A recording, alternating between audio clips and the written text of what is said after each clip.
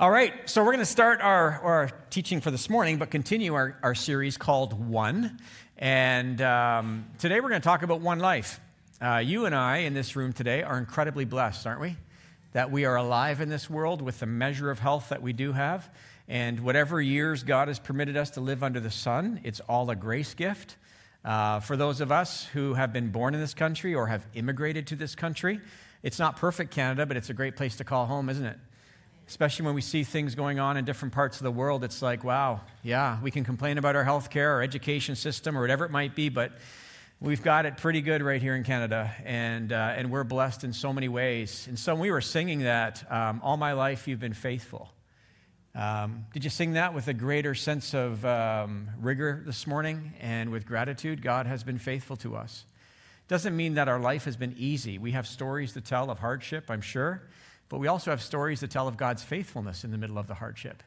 And God has been faithful in sending his son Jesus to die for the sins of the whole world, including our own. And then resurrection to new life, a down payment, first fruits that all of us will experience, those of us who put our saving faith in Christ. And so we have so much to be grateful for today. But this one solitary life goes so quickly, doesn't it? Honestly, the older we get, the more quickly the days seem to go by, and the weeks just blur together, the months, and here comes Christmas again, and it's just, life goes fast. And we want to live with great deliberate intentionality. And we want to make the most of the days God has granted us under the sun. And so this is what we're going to talk about today, this one life we get to live. Sometimes we talk about regrets. I can't imagine there is anyone in this room today who's seated here right now who doesn't have any regrets from the way their life has played out, the decisions they've made. If they had a chance to do a do-over, there'd probably be multiple do-overs that we would do, right? Life moves in one direction. There are forks in the road. We make decisions. We wonder what our life would have been like if we would have gone left instead of right. But here we are. And as Scripture says, not one of us in this room is without offense, in the sense that we've all fallen short of that perfection, that standard of perfection, and we all need saving. So I can't imagine there's anybody in this room who doesn't have some measure of regret. And sometimes when we talk about regret, we kind of paint it with a broad brush of negativity. And it's not that we're saying, hey, listen, let's pile up the regrets so we have more and more of them. But at the end of the day, regret is about learning, isn't it? It's about moving forward, saying, yeah, I might have done that differently. If I knew what I knew now, what I knew then, I might have made a change. That decision might have played out differently if I had have known X, Y, and Z. And so this is what life is about. So we move forward. We're going to make mistakes. We're going to fail. We're not going to always get it right. And there will be, on our final day, if we have that opportunity to do inventory before we leave this world, there will be a sense in which it'll be, yeah, you know what? I got a lot of things right, but there's some things I would have done differently. It's the way life works for all of us. And learning to get up and move forward, even in the face of some measure of regret, is what we would consider to be resiliency. And thanks be to God for his grace and his mercy and his Spirit's power that helps us keep moving forward. So the goal of life is not to get through it without regrets, but to learn from each experience so that we can, in the words of Scripture, become complete, mature, and lack nothing. James chapter 1. So if you're able, would you stand with me this morning? We're going to recite an important passage to us known as the Shema for our Jewish friends, and it's taken from Deuteronomy chapter 6. And if you're new to us, this is our one opportunity during the gathering to recite Scripture together. And so if you're comfortable hearing your own voice, I know your neighbor will be comfortable hearing it too. So let's read together. Here we go. Hear, O Israel, the Lord our God, the Lord is one. Love the Lord your God with all your heart, and with all your soul, and with all your strength. These commandments that I give you today are to be on your hearts. Impress them on your children. Talk about them when you sit at home and when you walk along the road, when you lie down and when you get up. Tie them as symbols on your hands and bind them on your foreheads. Write them on the door frames of your houses and on your gates. The word of the Lord. You may be seated. So here's where our teaching is going this morning. We're going to take a look at one whole chapter of the Bible. Ecclesiastes chapter 12. And there are 12 chapters in the book of Ecclesiastes, one of my favorite books. I actually put my AirPods in this morning, went for my walk, and I pressed play, and I listened to all 12 chapters again. It is a wonderful, wonderful book, and for us to understand the flow of the book and the themes that are introduced and the nuances that the writer emphasizes, we need to understand the backstory and the perspective that the writer comes to terms with. In many ways, he's writing from a perspective for the first 11 chapters for the most part, maybe even for the first 11 and a half chapters. He's writing from the perspective of life under the sun, S-U-N. And for those of us who are New Testament believers, there's another dimension to this that he brings into play at the very end of the book. It's life under the sun, S-O-N. And so there is this pessimistic, half-glass, empty perspective as the writer writes in the book of Ecclesiastes with incredible honesty. And there are certain phrases that are repeated over and over again in the book of Ecclesiastes. Here's one of them. Meaningless, meaningless, says the teacher. That's what he says over and over again. Meaningless, meaningless. He's saying that life without the S-O-N, so to speak, or from an Older Testament perspective only, life without loving reverence of God and the commandments and the ways of God held before a person, life lacks purpose, life lacks meaning. And then he would say over and over again, what has been will be again. There is nothing new under the sun. And so he's writing again from this perspective that is somewhat pessimistic, but he's introducing something to us that's very powerful, and especially at the very end of the chapter 12, he really draws the conclusion of the matter. And so we're going to take a look at chapter 12 of the book of Ecclesiastes, and then we're going to go into the New Testament, take a look at one parable of Jesus, and then we'll wrap up our teaching. We're going to take a look at the body. We're going to take a look at the mind. We're going to take a look at the conclusion of the matter, and then we're going to take a look at gains and losses before we're done. So ready to go? Let's go. All right, so life and the body. We're talking about one life today. We get one life, we get one body. Even though, actually, some parts that are added to us as we get older are a little bit artificial. Right? There's all sorts of amazing things that the medical community can do to make our knees function a bit better when they have experienced enough wear and tear. There's so many things, including teeth that we can get put into our mouth. I was just at the dentist this past week, and they were talking about all sorts of things related to my teeth. And it was a good experience for the most part. But the dentist was saying, we think you're going to be okay. You're still using your mouth guard. I tend to grind my teeth at night. Any teeth grinders at night in the room? Yeah. Little regression in the gums. Wear and tear, right, on this body of ours. It happens. I'm 54 years young. Got lots of mileage left, I think, right, as we move along. But thanks be to God for the medical community that can help us with this one solitary body that we get to live in this world. The writer of Ecclesiastes takes us to chapter 12, and he records these words. Think about our bodies as they get older. The younger people in the room today are thinking, that's never going to happen to me, right? All these older people with their aches and pains, right? Yeah, it happens to all of us if we live long enough. So here's the writer, verse 1 of chapter 12. Much wisdom here. He says, remember your Creator in the days of your youth. Don't wait till you're old. Remember your Creator in the days of your youth. He says, before the days of trouble come. Apparently there's trouble that comes as we get older. And the years approach when we will say to ourselves, I find no pleasure in them. That's a tough phrase right there, isn't it? Is it possible as we get older, we long for heaven that much more because the pleasure principle for life in this world seems to be less and less and less and less? That's what the writer seems to be saying. He says, before the sun and the light and the moon and the stars grow dark and the clouds return after the rain. It's raining and we're waiting for the sun to come, but the clouds come back again.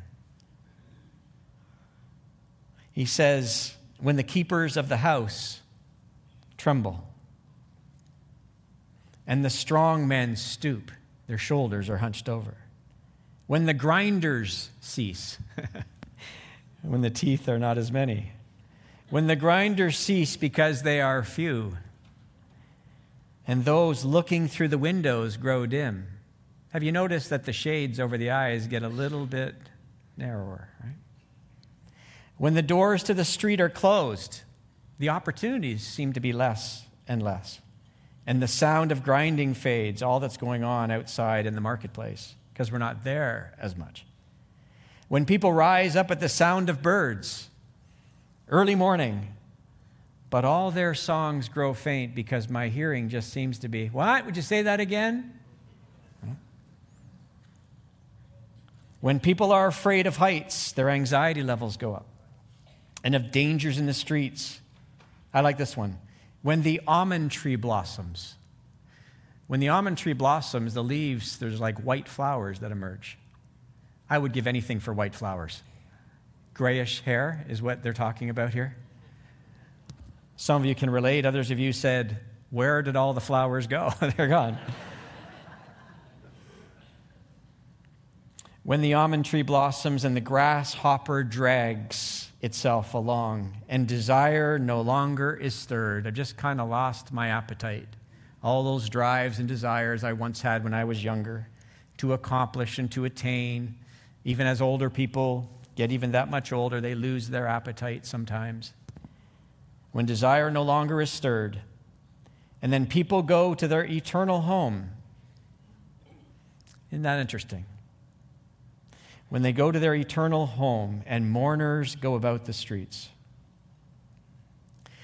It's important to live well, isn't it? So that there's some mourners in the streets when we go. Do you want to live in such a way so that people miss you in this world? I do.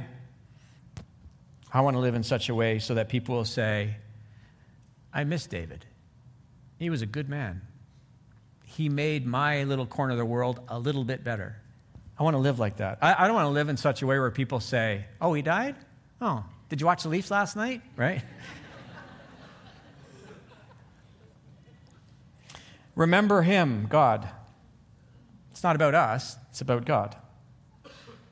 Remember him before the silver cord is severed and the golden bowl is broken, before the pitcher is shattered at the spring and the wheel broken at the well, and the dust returns. The dust returns to the ground it came from, and the spirit returns to God who gave it. Meaningless, meaningless, says the teacher. Everything is meaningless. We've got dreams and desires, we've got hopes and ambitions and the things that we want to attain in life. And when we're younger, we've got lots of time to get there and get that thing done, that accomplishment, those things that are in our hearts, vision for life. And then weeks turn into months, months turn into quarters, quarters turn into years, and then life just seems to slip through our fingers in little pieces. Do you ever find yourself, I've said this to my wife many times, just feels like life is moving at breakneck speeds, and my life feels like it's just going through my fingers in little pieces.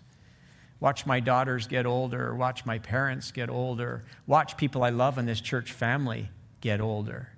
And then I have this wonderful privilege to sometimes preside at funerals and celebrations of life and to see some wonderful saints go to their reward with God on the other side. And it's not always easy to let good people go and to celebrate their life this side for sure and lean into the reunion that's coming on the other side. But life is fleeting. It doesn't last forever this side of heaven. And there are no guarantees that you and I will get our 70 years or perhaps 80 years or perhaps even 90 years. That would be a wonderful thing. Quality of life, if it maintains itself, wonderful to live a long time. But there's more to life than just how we live here and now. We're leaning into what's coming next too. Are you thankful for heaven? Couldn't imagine living life under the S-U-N with no revelation about life under the S-O-N, right? The one true Son of God. It's a game changer for all of us. And so this one body that we get, it's important that we look after it, that we feed it well, that we rest it, that we move it, that we honor it. And in the Older Testament, the body is a gift that we get to live in. It's something we should offer to God. In the New Testament, it becomes sacred space. It's like the temple now, all of a sudden, just as in the Older Testament, there was sacred geographical space you would go to. The land of Israel, the city of Jerusalem, there was the temple or the tabernacle, there was the holy place, the most holy place. And so there was this geographical concentric series of circles as we considered the holiness of God, that which was most sacred. In the New Testament, Paul writes and says, your body is that space. And so that's why around King Street, we call this meeting room the auditorium. And the reason we do that is because you are the sanctuary. You're the temple. You're the holy, sacred space that God chooses to dwell. The moment we call this a tabernacle or a temple, or we call this the sanctuary, we run the risk of moving the meter away from a biblical imperative where we see ourselves wherever we go as sacred space. Because if this is sacred space only or exclusively, what can happen is a false dichotomy emerges in us. And then all of a sudden it's like, I'll be holy here, but out there in the secular world, it's just the world. No, wherever you and I go, we have this beautiful privilege and opportunity and responsibility to bring sacred presence with us because the Spirit lives inside of us. Do you believe that to be true? Amen. That's why we don't get worked up over this space necessarily. It's an important functional meeting place for us to gather for worship as the church, as the people of God. But it's what you bring with you when you come to the meeting space. When we worship the one true God together, right? Wherever two or three are gathered, there's this beautiful dynamic that happens that the Spirit makes possible by our clustering, by our gathering. But then we go out, after we gather, we scatter on mission in the world together, and we bring that sacred space, the container. This is just a container, but it's an important container because we only get one of them. So how well are you doing these days at resting it?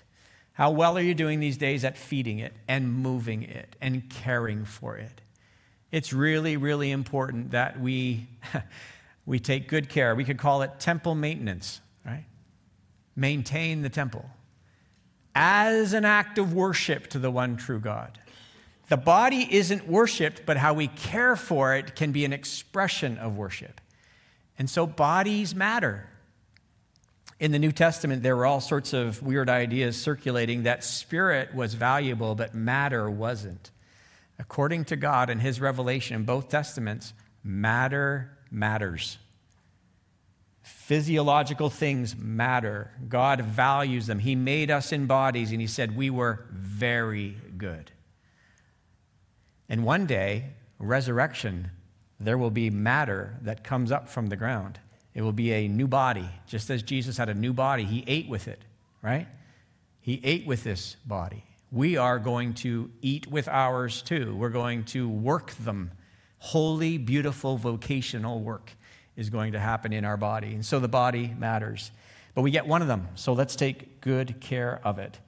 Number two, we have one life, and let's talk about our one life and the mind. The mind matters too.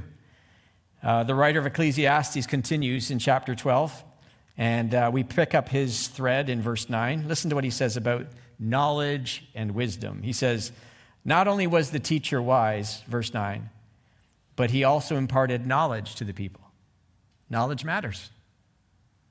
He pondered and searched out and set in order many proverbs. I love Proverbs. And if you're here today saying, what is a proverb? It's a short, memorable saying that provides wisdom and advice, and it transcends time. He continues, the teacher searched to find just the right words, and what he wrote was upright and true. The words of the wise are like goads. They're like rods that kind of prod you in the right direction. They're collected sayings like firmly embedded nails that you can count on, given by one shepherd. And then he says, be warned, my son, of anything in addition to them. Of making many books, there's no end. And have you ever experienced this before? And much study wearies the body. Yeah, much study wearies the body. Isn't that interesting where now the writer brings the body and the mind together? I've worked jobs that were much more blue collar. I've worked jobs that are much more white collar. I would say this to both communities of people who work. Both is honest, virtuous, noble work. I've been on the other end of a shovel at times, working in factories along the way. I know what it's like to put an honest 12-hour shift in a 115-degree temperature at a Fiberglass Canada insulation plant in Scarborough between years of college. And when people work jobs like that, it is very hard work. When we work our body, we're exhausted. And I have worked my mind, my brain in many ways too. And sometimes after taking a course or writing an exam or reading some books or doing some writing of some sort, it's like, I just feel like I was in the factory again for 12 hours because I feel worn out. You'd be amazed how worn out I feel after I preach a sermon. I go home on Sunday afternoons and I go, is the football game on? Right? It's amazing. And this is what the writer says. He says, body and mind, both can leave you absolutely wearied and exhausted. And so here, as we move through chapter 12, we discover that knowledge and wisdom really matters a lot, actually. In Jesus, he said that we should love God with all of our mind as well. And so the thoughts that we think about life and about God and thoughts can just be thoughts, and at the same time, entertained thoughts and ruminations can be incredibly powerful. They can be powerful in a positive way, and they can be powerful in a negative way. Thoughts do carry power, and we do well to evaluate them, to think about our thinking. This is one thing that humans get to do. I don't think any other creature gets to do this, but humans do. We can actually think about our thinking. And sometimes when we're just going through life at breakneck speeds, we're just thinking, and we're not paying attention to what we're thinking about. I think we do well to think about our thinking, because if we go on autopilot and we just let thoughts be thoughts and they begin to sort of infect the operational system of our own souls, we can be impacted and infected in many, many ways. And so the writer says, your knowledge and wisdom, we should go after it, and we should cultivate a way of thinking. In our one solitary life that we get one brain too. We get one brain, and we're learning more and more and more about the brain. I picked up this National Geographic magazine. It was all about the brain about a month or two ago. And it was just like, it's absolutely fascinating what we're learning neurologically about how the brain is wired up and how we operate from a neurological point of view and how the body and the brain is so connected. And it is, pardon the pun here, but brilliant. The brain has been brilliantly designed. The activity that's going on in your brain right now, just for me to be moving my hands and speaking and seeing, it's phenomenal. You and I are not some random cosmic accident. We have been fearfully and wonderfully made. And so guarding the brain and developing the brain and stewarding our mind, oh, wow, that's so important. And to be honest with you, I talk to some people, younger people these days. Just because it's legal doesn't mean it's virtuous and noble or good for us. Younger people smoking marijuana these days, it's having an impact on their brains. And so we ought to be very careful how we feed, rest, move our bodies, honor it. The brain, the mind is part of our experience in this world.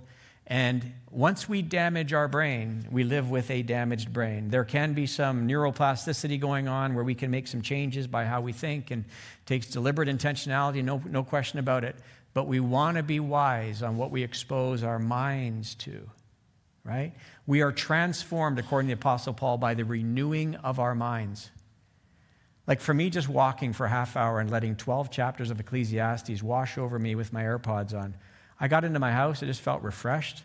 I was able to just allow truth to kind of wash over me. A steady diet of Netflix without the Word of God is going to lead you to not steward your mind well. And so, as we have said over the years here, keep your nose in the good book. Read truth. A.W. Tozer once said, he only has so much time in the world, and there are so many books that he wants to read. He said, I can't waste time reading the mediocre ones. Read good books. Listen to great podcasts. Be entertained by the things that lift the spirit, right? It's really, really important for us. So one body, one mind. Now we're going to get to the life and the conclusion of the matter. The book of Ecclesiastes, if you're new to the Bible or you haven't read it in a while, it addresses the human search for meaning and the futility of pursuing human pleasures, possessions, and accomplishments. Not that those aren't important. God made us with the capacity to enjoy and experience pleasure, to acquire things. Not bad, not wrong. Accomplishments. God made us so that we would have dominion, care for the garden, steward this world. It's all good. It's when it gets out of place on the priority list where it becomes problematic. The writer talks about the challenge of work and the inevitability of death, the importance of enjoying life's simple pleasures and finding contentment in the everyday aspects of life, including our eating, drinking, and our daily work. The book addresses the uncertainty about tomorrow and to avoid being overly anxious about what the future holds or about what's coming next. It's an introspective book that invites the reader to consider what's most important in life. It's a book that every human should be familiar with. If you haven't read it in a really long time, why don't you consider putting your AirPods in this afternoon? It'll take you 30 minutes and allow the book of Ecclesiastes to come to you again, or perhaps maybe for the very first time. The writer concludes, here's the conclusion of the matter. After he's spoken about all these themes throughout Ecclesiastes, he gets to chapter 12, verse 13, and he finishes with these words. He says, "Now all has been heard. Here is the conclusion of the matter." When you hear a writer who's been writing about life and the meaningless nature of it under the S-U-N, and you see him come to this moment, and he says, here's the conclusion of the matter. You sit up straight, you lean in, and here's what he says. This is the point. Fear God and keep his commandments, for this is the duty. Or in Hebrew, the word means complete. This is what it looks like to live out a complete experience of life.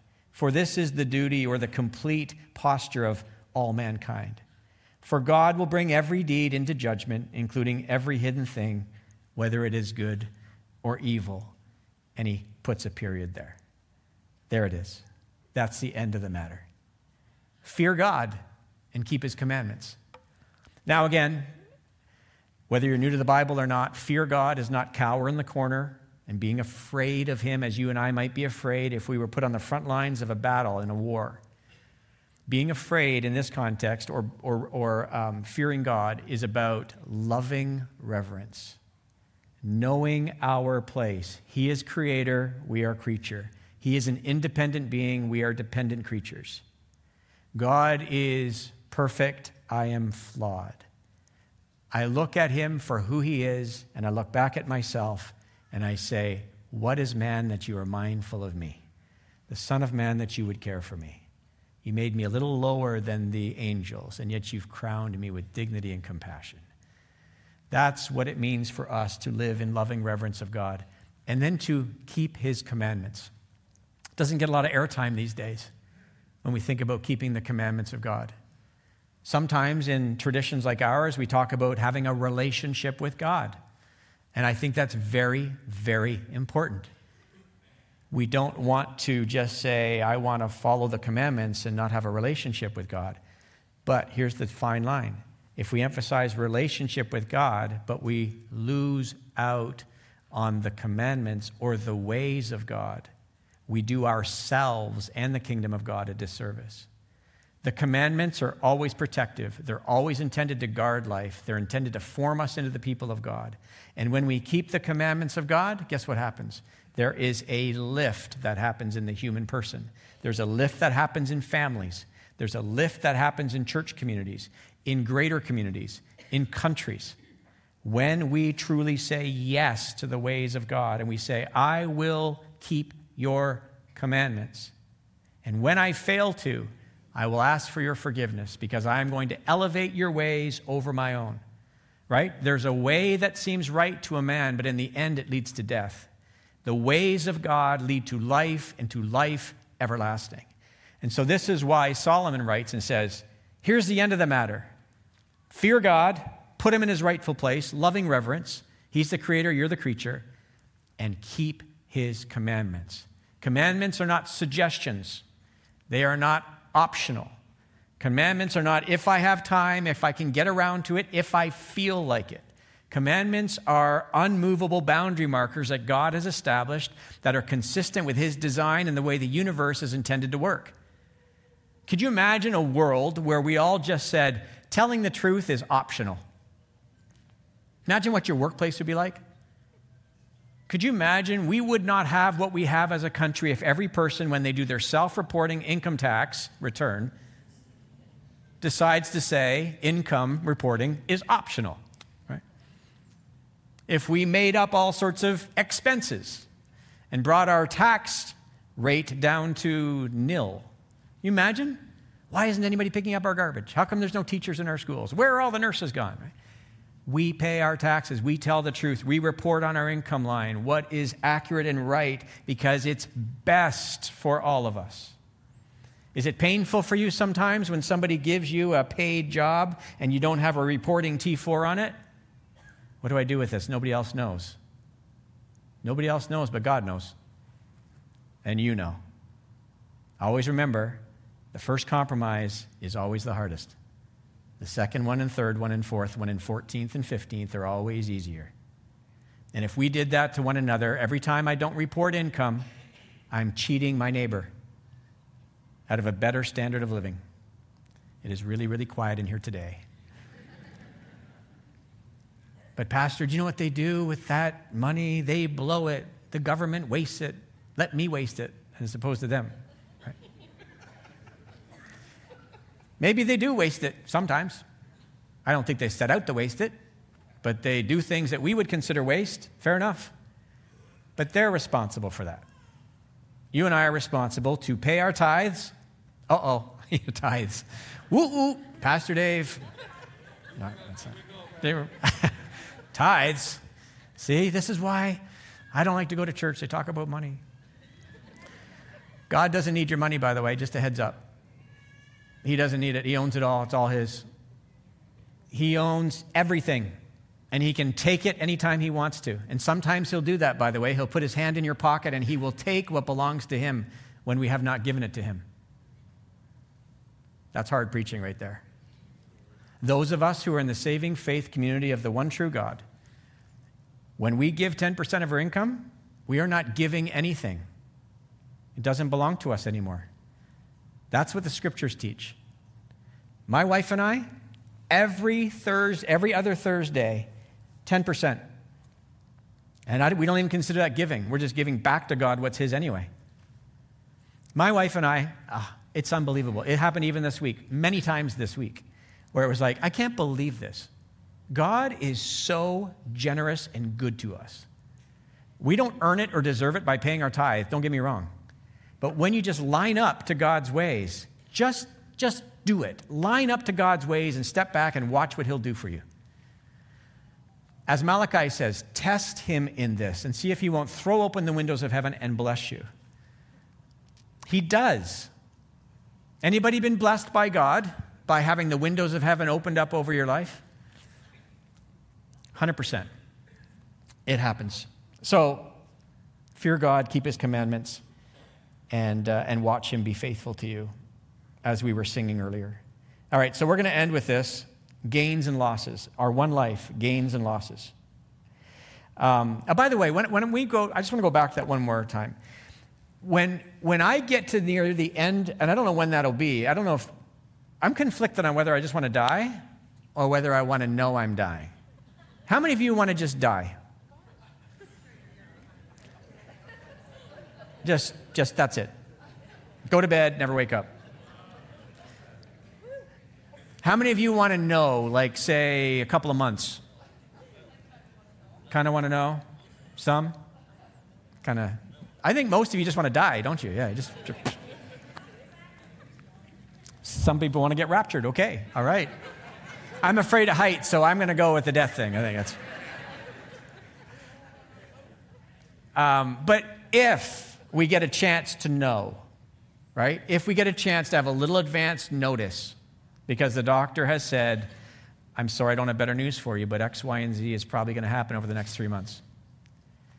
If we end up with that kind of report, isn't it nice to know that, because the writer of Ecclesiastes says, I don't know how big your net worth is, whether it's this big, this big, this big, I don't know, financially. But one thing I do know, it doesn't matter how big it is or how small it is, you're leaving all of it behind. And the writer of Ecclesiastes says, there's no guarantee that the person who inherits your money is going to be wise with it or foolish with it. And he says, that's another thing to grieve in life. You've worked hard, you've got all this, you leave it behind, and then your kids and your wife, they go on cruises all around the world and they spend your money, right? That's a 21st century application right there. I say that to my wife all the time. I said, at least grieve for 2 weeks before you book the first trip, right? But as you near the exit door of your life, isn't it important to know this? That for the most part, you trusted God. And I can't think of any other way to trust God more in a tangible way than with tithe and offerings. If I trust him for salvation on the other side, can I not trust him when I give him 10% that he's going to look after me and my family? When I breathe my last and I say, into your hands I commit my spirit, believing he's there for me, can I not learn now to believe that he's here for me in the here and now, that he will look after me? I want to believe that we'll grow that as we trust him. See, life is we're like little children growing up to become spiritually mature adults, and we learn that we'll be fit for him on the other side. And so this is like training ground. I want to be in the presence of God when I see him face to face to say, I could have trusted him even more fully because look at him and what he's capable of doing. And we learn it as we move along in life in this world. And I want to have great satisfaction to say, Lord, whatever I left behind as an investment in your kingdom. And so it's important. All right, one last parable, and here it is. We're going to go to money one more time, and it's Jesus, not me. Gains and losses. Someone in the crowd, Pastor Ken read this earlier, said to him, Teacher, tell my brother to divide the inheritance with me because I want to go on a cruise, right? Jesus replied, Man, who appointed me a judge or an arbiter between you? Then he said to them, Watch out. There's a warning. Watch out. Be on your guard against all kinds of greed. Life, now think Ecclesiastes, life does not consist in the abundance of possessions. Meaningless. Then he said to them this parable. The ground of a certain rich man yielded an abundant harvest. He was blessed. He thought to himself, what shall I do? I have no place to store my crops. Then he said, this is what I'll do. I got a great idea. I'll tear down my barns and build bigger ones. And there I will store my surplus grain. And I'll say to myself, you have plenty of grain laid up for many years. Take life easy. Back to Ecclesiastes. Take life easy. Eat, drink, and be merry. Live the easy life. But God said to him, you fool, this very night, you don't get any advance warning. This very night, your life will be demanded from you.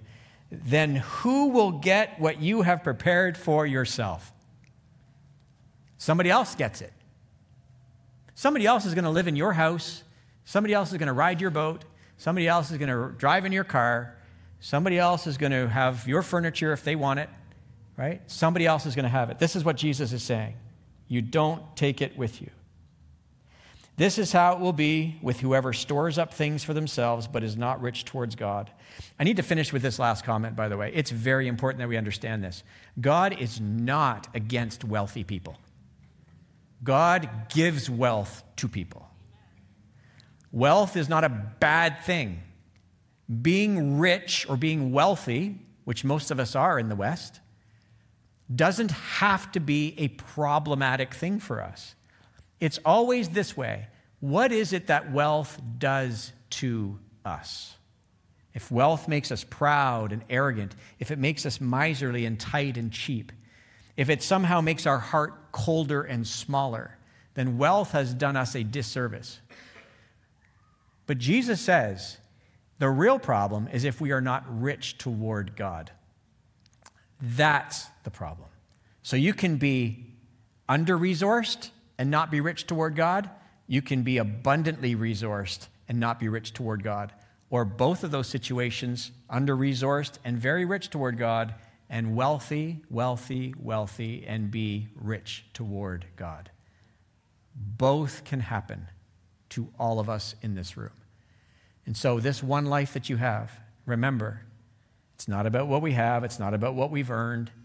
It's not about all of our accomplishments and attainments. It's about being rich toward God. Well, what does it mean to be rich toward God? It means to be at peace with him. Whatever hostility has been between us, which is always our doing, not his, we have made it right before him. We are living in unbroken fellowship before God. We are preparing ourselves for the uninterrupted presence of God on the other side, and we are learning what it means to follow him. And so that's what I'm inviting you into today for this one solitary life that you get. Your body matters, your mind matters, living in reverence of God and keeping his commandments matters, and how we relate to money matters. And most importantly, what matters is being rich toward God. And so may that be all of our experience in this place today. Amen? Amen. All right, let me pray for you before we transition. Lord, thank you for today and for the fact that we are alive in this world. We have bodies to call our home for now, and it's sacred space. And we have a treasure that is in these jars of clay, according to the Apostle Paul. May the treasure of your Spirit be occupying more and more space in the temple that we have been entrusted with. Lord, for some of us, our bodies have been giving us some grief lately, consistent with the first part of chapter 12 of the book of Ecclesiastes. May your grace come in its various forms and give us what we need to bear up under our weakness. For others of us, our bodies are working wonderfully. We give thanks and praise to you. But we know, Lord, that as you permit and as we age in this world, things will not always remain this way. Help us, God, to keep an eye on what's coming next. In the words of the writer of Ecclesiastes, our eternal home is with you in your heaven and on your new earth one day. And so, God, help us to be well-postured, to lean into what matters most, to pray the prayer, may your kingdom come, may your will be done on earth as it is in heaven. And so, Lord, we pledge our devotion to you in a fresh way again today. Would you come, Lord, and help us with wherever there may be some impediments, where we are experiencing some measure of broken companionship and fellowship with you. Help us, Lord, to experience just a vibrant, flourishing relationship with God. And thanks be to God today for Jesus, who makes that relationship possible. And Lord, I think about the commandments today with my friends. Some commandments are easier to keep than others. And Lord, today as a faith community, we acknowledge a big resounding yes to your ways and to your commandments. And Lord, we ask for the power and the grace to be able to keep them. Not in order to earn our salvation, but because we are the people of God. Help us to live well so that we are formed by you and are effective witnesses in the world that provide a lift to our families, to our communities, to our church, and to our world. And we pray all of this in the awesome name of God, who is forever Father, Son, and Holy Spirit. And if you believe that prayer, would you say a big amen with me? Amen. Amen.